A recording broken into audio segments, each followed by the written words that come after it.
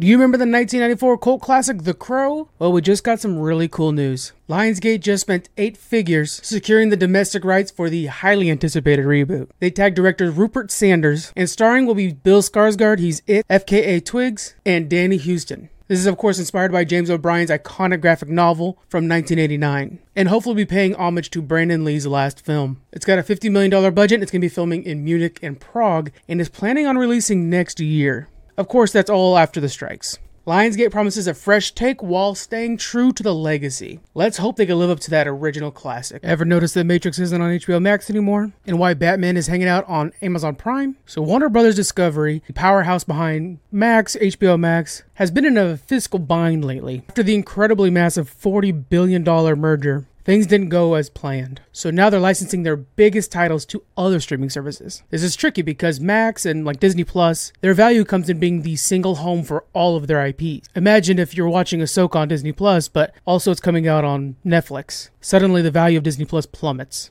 And amongst all this chaos is a resurgence in physical media. People have their favorite streaming services. As a matter of fact, I'm a fan of Max. And if I really like The Matrix, I may not necessarily want to subscribe to Peacock. So it'd be better for me to just go buy the Blu-ray of The Matrix and own it no matter what happens. That's why we're starting to see DVDs and Blu-rays pick up in sales. So right now, if you have Max and there's something you've been meaning to binge or something you really like in particular, watch it now. And if you see a good deal on the physical media version of it, I would pick it up. That company is desperate for money and they are moving their projects away from their streaming service. We trust giants like Rotten Tomato, but are they really transparent? Take Ophelia, starring Daisy Ridley. First, it had a Rotten score of 46 on their Tomato meter. Thanks to a company called Bunker 15 and some lesser-known critics, the score became a fresh 62%. Rumors immediately started flying that some of the critics were even paid for the reviews. Some big directors have voiced their concern over the Rotten Tomato influence on the industry. Now, studios know how to game the system. Like Ant-Man and the Wasp, early reviews boosted sales, and the company even advertised those reviews. Now, when you think of a Marvel movie, of course, those first early reviews are Marvel fanboys, like myself. As the movie stayed in theaters and more average viewers can go out and see it,